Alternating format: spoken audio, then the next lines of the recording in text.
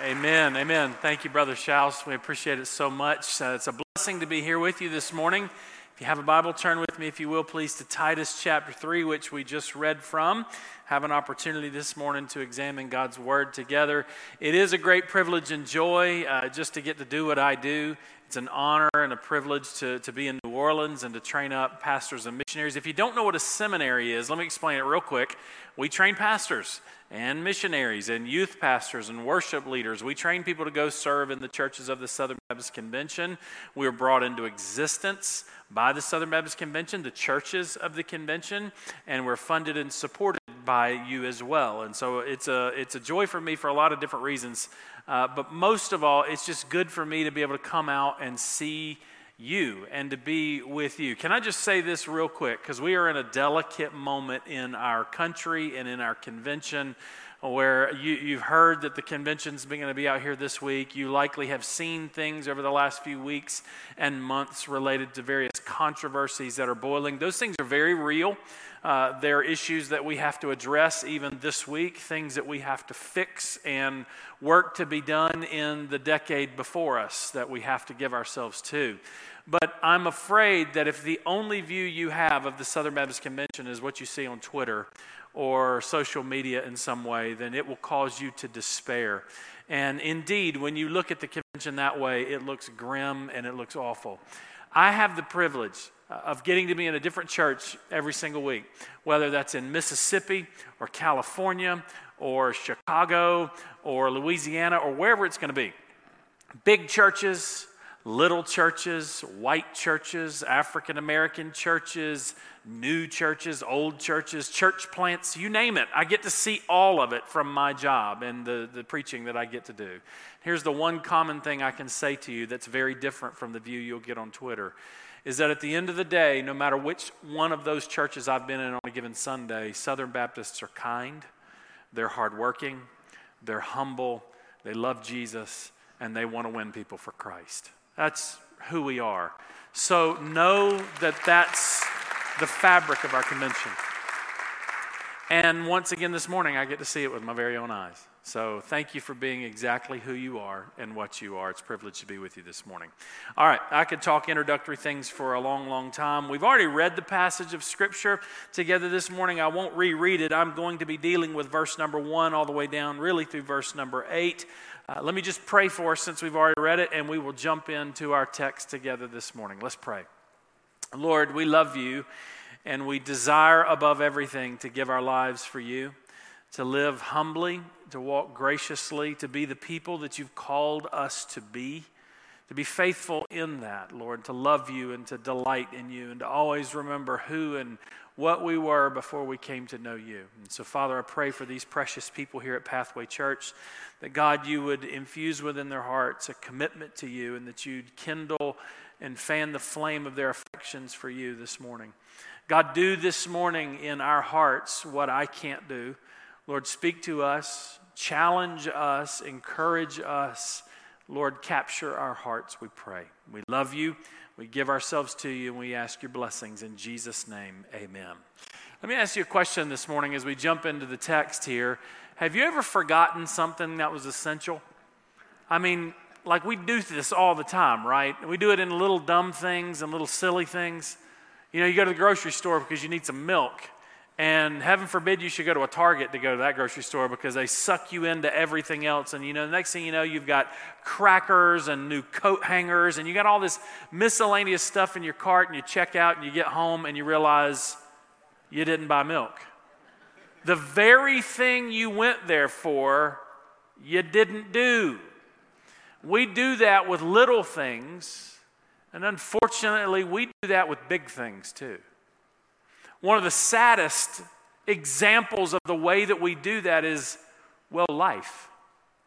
We come into this world and we get consumed with the shiny things of this world, the things in this world that entice us and charm us. And we give ourselves to it wholeheartedly, missing the very reason we're here in the first place, to love God and to know God. We miss it when we think about our witness in this world. I mean, I do often say we live in a broken world. a world that is ever increasingly more confused, moving in the wrong direction, doing all the wrong things, and devouring itself with its ideas and its actions. How do we share Christ in that world? And here too, if we're not careful, we can miss it. We can fail to do that which is most essential. And so I want to talk to us this morning from Titus chapter 3 about keeping that which is essential in this age. We live in the year 2022, and frankly, while it's been true in the United States in previous decades that we could compare and contrast parts of our country like California from the south where I'm from, those little distinctions are still very much true, right? But I can tell you this, everywhere I go, crazy is afoot. Confusion is afoot. Brokenness is afoot. And so what's essential for us now in this day? What's essential for us now? Well, Paul, the apostle, writes to his disciple and protege, Titus, one of the several that he had. You know, he roams with Silas. He ministers with Timothy. He here with also Titus, these young preachers. Let me tell you something real quick about Titus. He was a Greek. He was basically not a Jew. He comes to faith in Christ, and he's proof positive that God can save anybody. Doesn't matter who they are, where they've been, what they've done, God can save anybody. Here's Titus that's come to faith as a Greek. He's come to faith in Christ, and now Paul is entrusting him as a pastor to minister the gospel to difficult people in lands of great confusion. And Paul writes this letter, Titus is what we refer to, instructing him, reminding him, and urging him on how to lead these people. Most of all, focusing on who he is supposed to be. In chapter 3, he instructs Titus on what Titus should be reminding the church of. And hence, the very first words that we see in chapter 3, verse number 1, are the words, remind them. Who's he talking to when he talks about this remind them? He's saying to Titus, the preacher, teacher, remind the church. And specifically here, what Paul is going to have Titus remind us of is who we're supposed to be. I could say it this way, that which is most essential for us now. Let me remind you and let me remind us this morning about who we're supposed to be and what we're supposed to be in this moment. So 4 things very quickly. I know I am a Southern Baptist preacher and you were expecting 3. Just bear with me. I can move quick, I promise, okay? 4 reminders this morning of who we're supposed to be right now. Number 1, remember that Christian character matters. Remember that Christian character matters. It matters right now. It's always mattered. It's always been essential. But friends, I would just say to you, it is absolutely essential right now. In a world of confusion and brokenness, in a world of hostility. This is one of the sad things about our moment as Southern Baptists, as I reference back to the Twitter controversies and the way that the storm's raging. And if you're not aware of all that stuff, go in peace. God bless you. Don't worry about it. But if you've tuned in at all, if you've paid any attention at all, you'll notice that Southern Baptists have a tendency sometimes when they get into these little ecosystems, social media ecosystems that is, they have a tendency to act exactly like the world. Exactly like the world. Let me talk about that for a minute. Think about one prime example of where you see this in our world. Let's just take politics, for example. Democrats, Republicans, watch how they devour themselves. Watch how they represent each other with caricatures and straw men. Watch how they are condescending, how they mock, how they ridicule, how we do those things. Here's the sad thing. Christians, we often take our cues from the world instead of the instructions of the Bible. Listen to what Paul says in verse number 1. Remind them, watch this, and we don't like some of these reminders, by the way, but here they are. Remind them, he says, to be subject to rulers and to authorities. Now notice here that he doesn't nuance that. Notice here that he doesn't qualify that in some way. There's just the instruction to be subject to the rulers and to the authorities. In other words, God has, in fact, placed certain structures and certain people in our lives that are there to act as authorities. You can imagine the chaos in our land if all of a sudden no one paid attention to any of the laws whatsoever. How would we be devoured in that moment, right? There's authorities in place for those very reasons, and we're told to be subject to them. There are authorities in our family lives. Parents, for example. Children, I know you don't like it sometimes. And I know sometimes you bristle against it, but it is a God-appointed structure, God-appointed people in your life that are there for your good. There are authorities in our lives in the church, actually. The pastor of a church like this bears a level of authority in our lives. My pastor, for example, Chad Gilbert at First Baptist New Orleans, you know what? He has the right to ask me tough questions sometimes. He has the right to press on me in certain ways. And spiritually speaking, while legally he can't make me do anything, before God, the way he leads me, presses on me, I'm going to answer to God for how I respond to him. He is the leader of our church. When I walk into the church, here's what that means. It means I don't walk in here and say, I don't really care what Pastor Chad wants to do.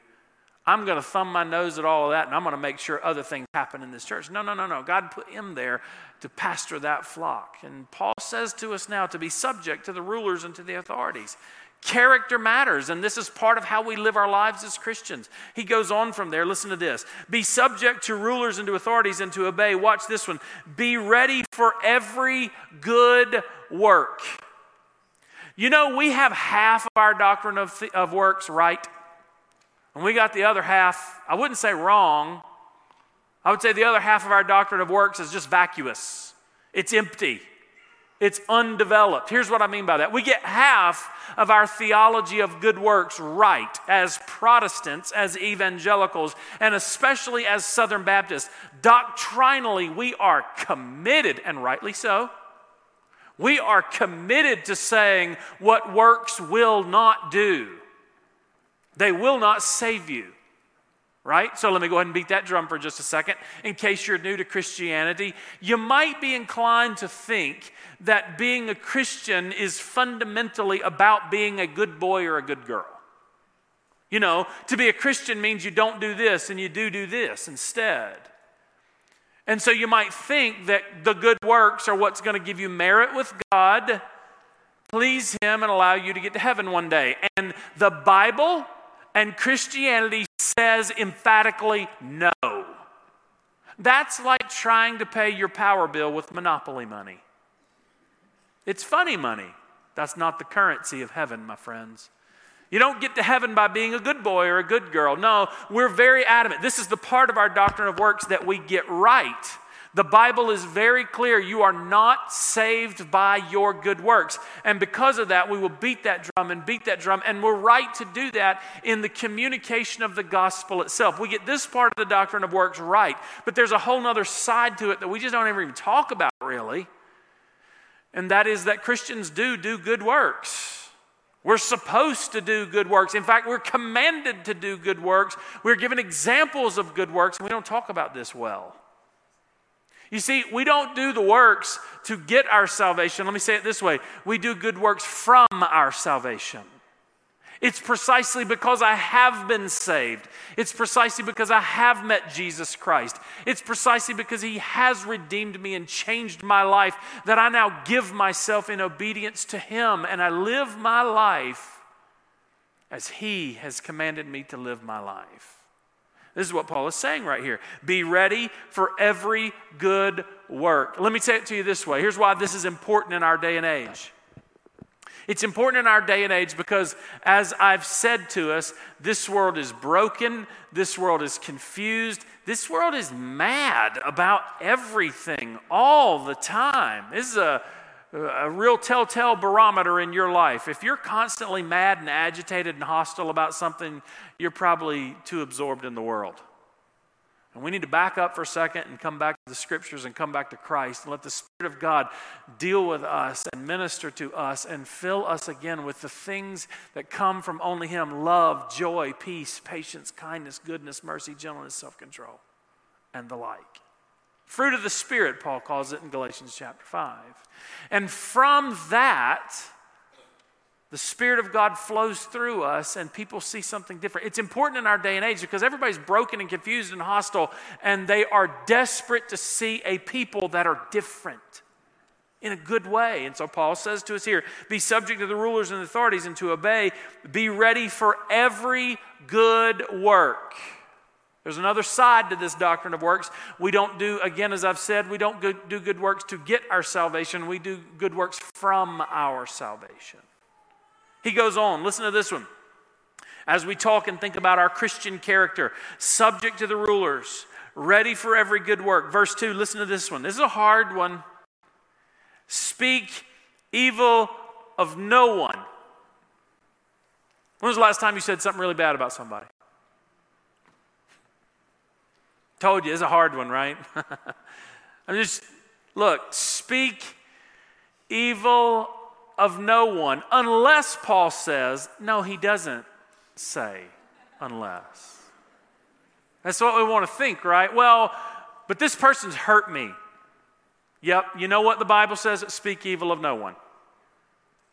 Well, this person's a cheater. Yep, well, the Bible says speak evil of no one. Right? Look, we just keep going on and on. We love to find for ourselves reasons why we think there's an exception there. But we are instructed, number one, to speak evil of no one. And number two, we claim to be a follower of Jesus Christ. Okay, guess what? Followers go where he goes, quite literally, right? Followers do what he does, quite literally, right? Followers are about what he's about, right? Followers love what he loves. Followers behave in the same way that he behaved. Now go through the New Testament. Go through the Gospels and watch what Jesus does and tell me one time he ever speaks evil of anyone. He shot straight with people, but evil of them? No. Speak evil of no one. Watch this one. Be peaceable. Be peaceable. Jesus said, blessed are the peacemakers, right? Be called the friends of God. Blessed are the peacemakers. We're to be a people that bring peace. Let's clarify what this really is the opposite of, and let's clarify what this is not. This is the opposite of someone who's always stirring the pot. We all know that person, right? We all know that person who's always just kindling the flame a little bit, stirring the pot a little bit. It happens in churches quite a lot, actually. I trust, I hope. You folks look like great folks, and I always fly blind when I come into a church like this. So for all I know, this is just a fantastic, wonderful thing. But at the same time, these are human beings in the room, and so this is just human nature. There's always that one or two people in the church that just like to stir up trouble, divisiveness. This is the opposite of what we're instructed to do, right? We're told to be peaceable. So this is the opposite of the pot stirrer. If it's the pot stirrer, this is who's being addressed here. Let me tell you what this is not. This is not, however, just constantly sweep things under the rug and never deal with things. Look, to be peaceable does not mean that you can't deal with problems. But you can deal with problems in ways that are pleasing to God and honoring to who he is. This is how we're instructed to be here. Be peaceable. So look at it all here. Be subject to your rulers and authorities. Be ready for every good work. Speak evil of no one. Be peaceable. Be gentle. I struggle with this one. I got to be honest with you. I'm a pretty straight shooting kind of guy. That's the best way I can say it. The worst way I can say it is I'm pretty blunt. Just bam, there it is. And that's not always great. We're instructed here to be gentle, to be kind. Right? The Proverbs speak about this. You know, a rightly fitted word is better than apples of gold, we are told, right? A timely word is like a salve and like a balm to the soul. We're told here to be gentle. Again, go back, not just and pay attention to the instructions of the scriptures right here. Now go back in your mind and watch Jesus Christ as he ministered. Was he not gentle with his people? Was he not kind-spirited and loving and compassionate, gracious and merciful when he talked to people? And remember, as you watch him proceed through these conversations in the Gospels, remember that we are following him. And to follow him means not just that we say all the doctrinal things that he told us to say. To follow him means that I'm actually now embodying the very life and ethos that he showed us. Be peaceable, be gentle, showing all humility to all men. Hey, look, I love who we are as Southern Baptist. In the best version of ourselves, we send thousands of missionaries around the world. We preach the gospel and people come to faith in Christ as a result of our work. In the worst version of ourselves, we're arrogant. In the worst version of ourselves, we've built this massive ecosystem for ourselves to be lords and masters in. So we can be something. So we can stand on stages and have spotlights. And yet what we're told to do is to be humble, show humility to all men and women. What is Paul saying to Titus here? He's saying, remind them, the church, of these things. Christian character matters for us. We want to be faithful witnesses in this world, then these are the kinds of things we must be. Number one, Christian character matters. Remember that. Number two, remember this. Remember who you once were. Do you? Do you remember who you were before you came to faith in Christ?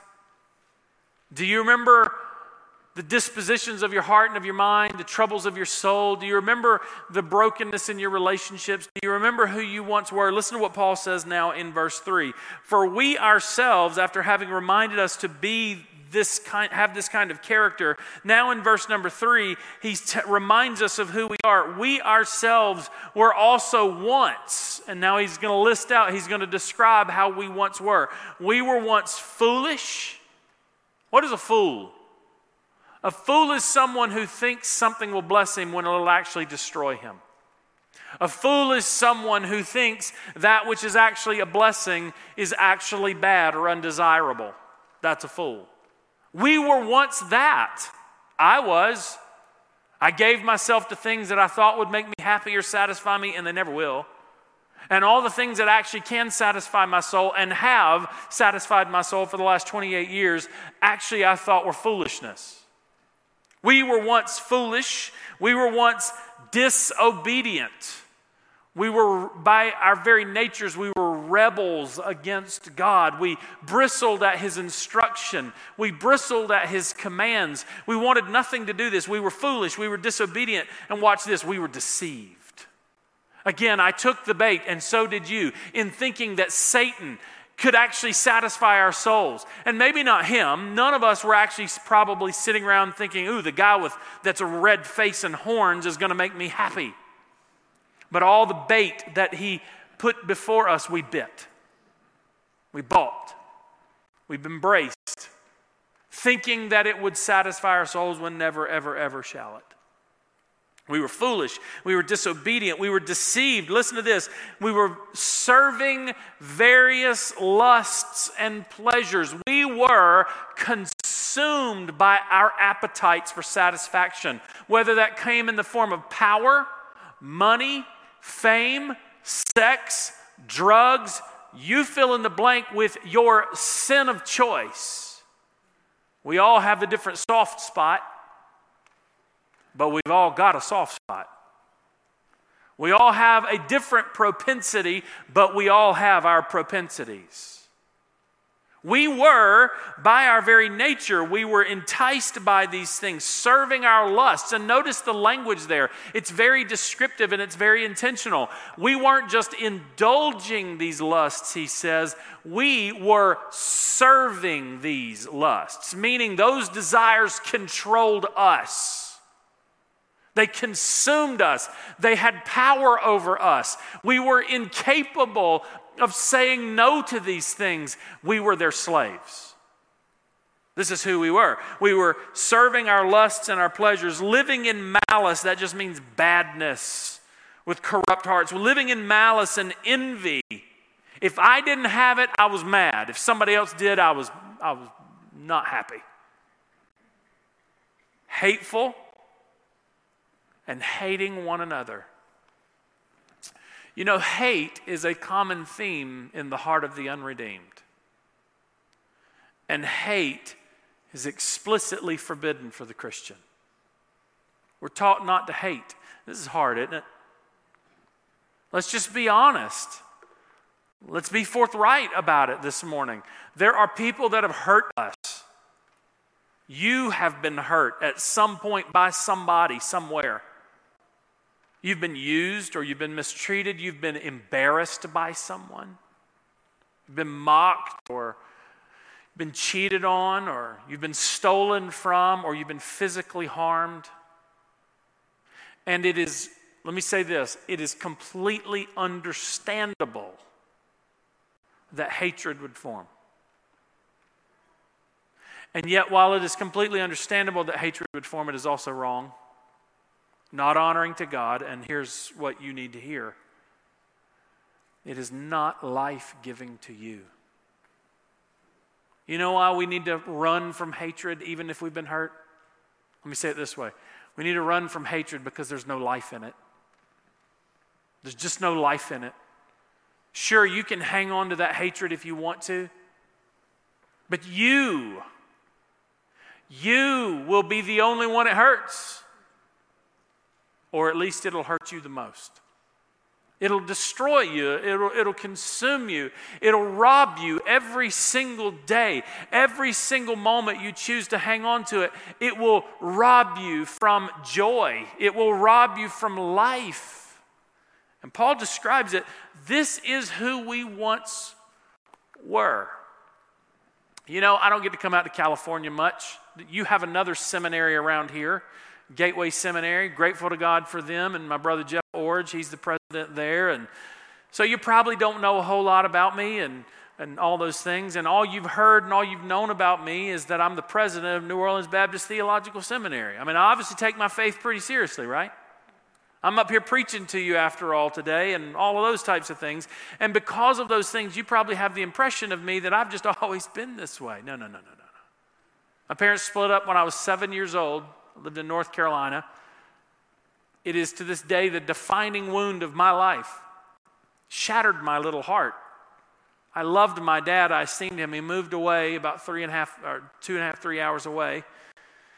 From 7 years old until 17 years old, my life just spiraled out of control. By the time I'm in middle school, I'm doing all sorts of things I should not do. Drugs, alcohol, promiscuity, all sorts of things like that. I was a party animal. I was a wild child. I was that guy. I thought Christians were dorks. Wanted nothing to do with you folks or me folks now. I was a junior in high school. I got arrested twice. First time I got arrested for stealing 7 cases of beer out of the back of a grocery store. Second time I got arrested for smoking pot in my Jeep going mudslinging one Sunday night, October 9th, 1994. I'm the president of a Baptist seminary now, so it's kind of worked out, but but I can remember when I got arrested, right after I got arrested the first time, I can remember, I could tell the story about the arrests and the drugs and the alcohol and all the crime and other things that I was doing, the people that I hurt. The real story of my life during this time period, though, is not in those forensic facts. It was in the spiritual state of my soul and the darkness that I lived in. The real story was not so much about the arrests and the drugs and all those things.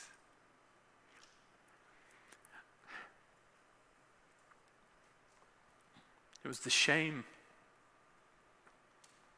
It was the brokenness.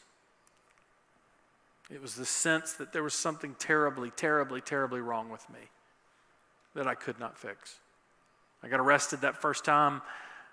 First front page of the newspaper the next morning, we're on the front page. My girlfriend's grandmother's reading this. My mom is having to deal with this at work. And I can remember just the shame of this moment. I remember a couple weeks later in my room one Friday night, I had some friends over. They drank all my beers. We smoked up all the pot and did all those types of things. And I had just reached a point where I couldn't keep doing this. I'm in high school, but I'm coming to this conclusion. I just can't keep doing this. There's something wrong with me. I had long, shaggy hair and this goofy little teenager beard.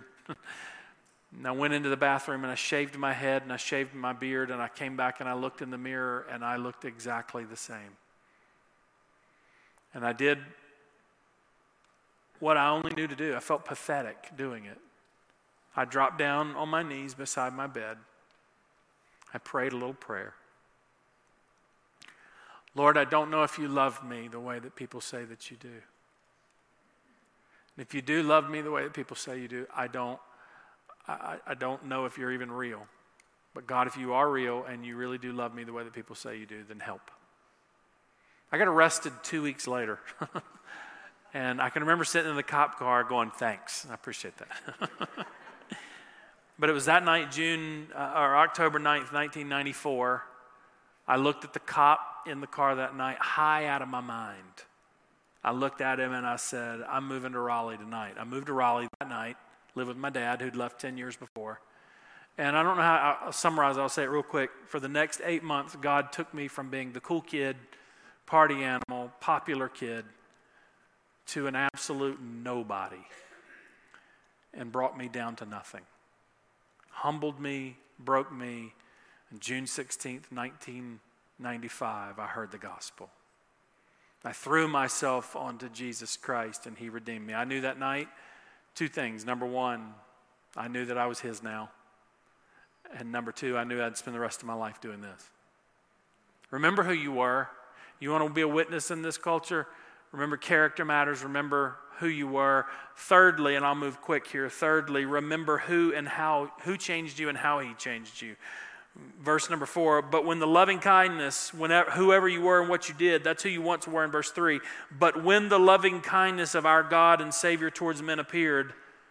Now notice how he describes it. When this happened, it didn't come by your good works of righteousness, which you have done. Remember, it's not that stuff that saves you.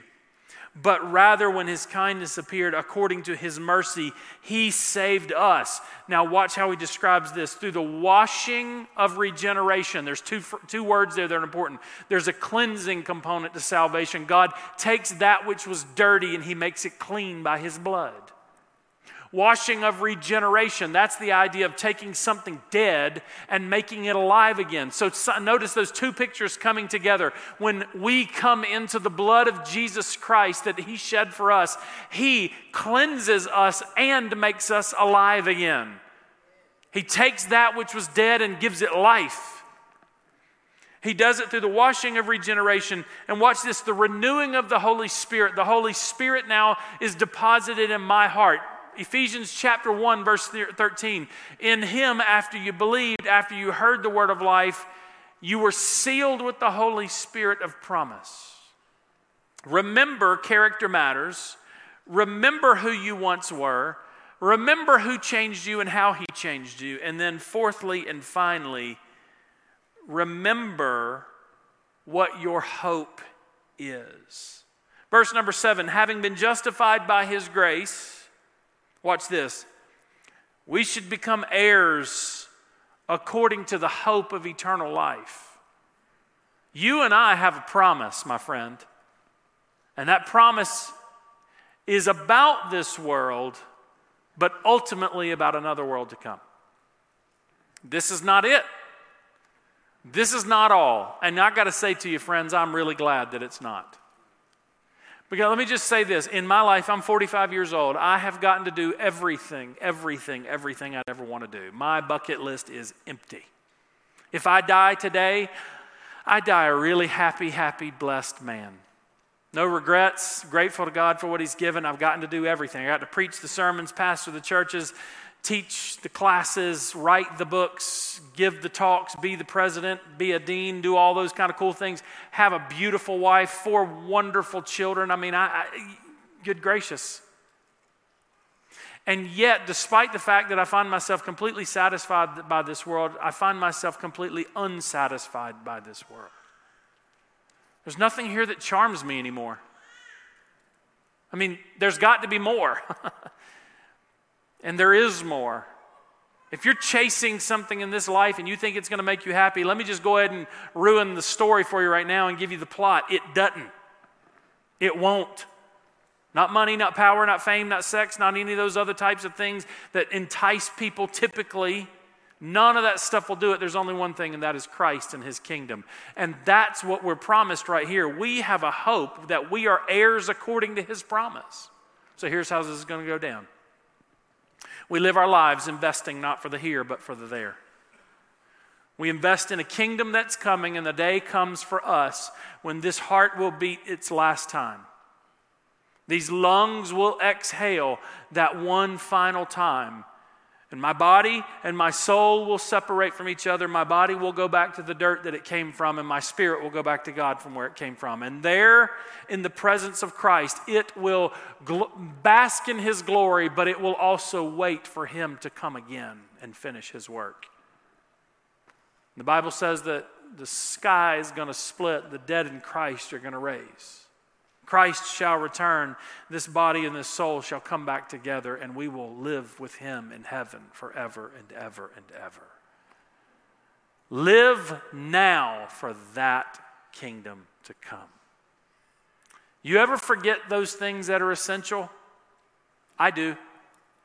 Therefore, Paul says to Titus, remind them that our character matters. Remind them of who they once were. Remind them who changed them, and remind them of the hope that is to come. And as we do that, we will be the witnesses that God has called us to be in this world. I'm not saying we'll win. I'm saying we will be the people that God has called us to be. Father, bless us.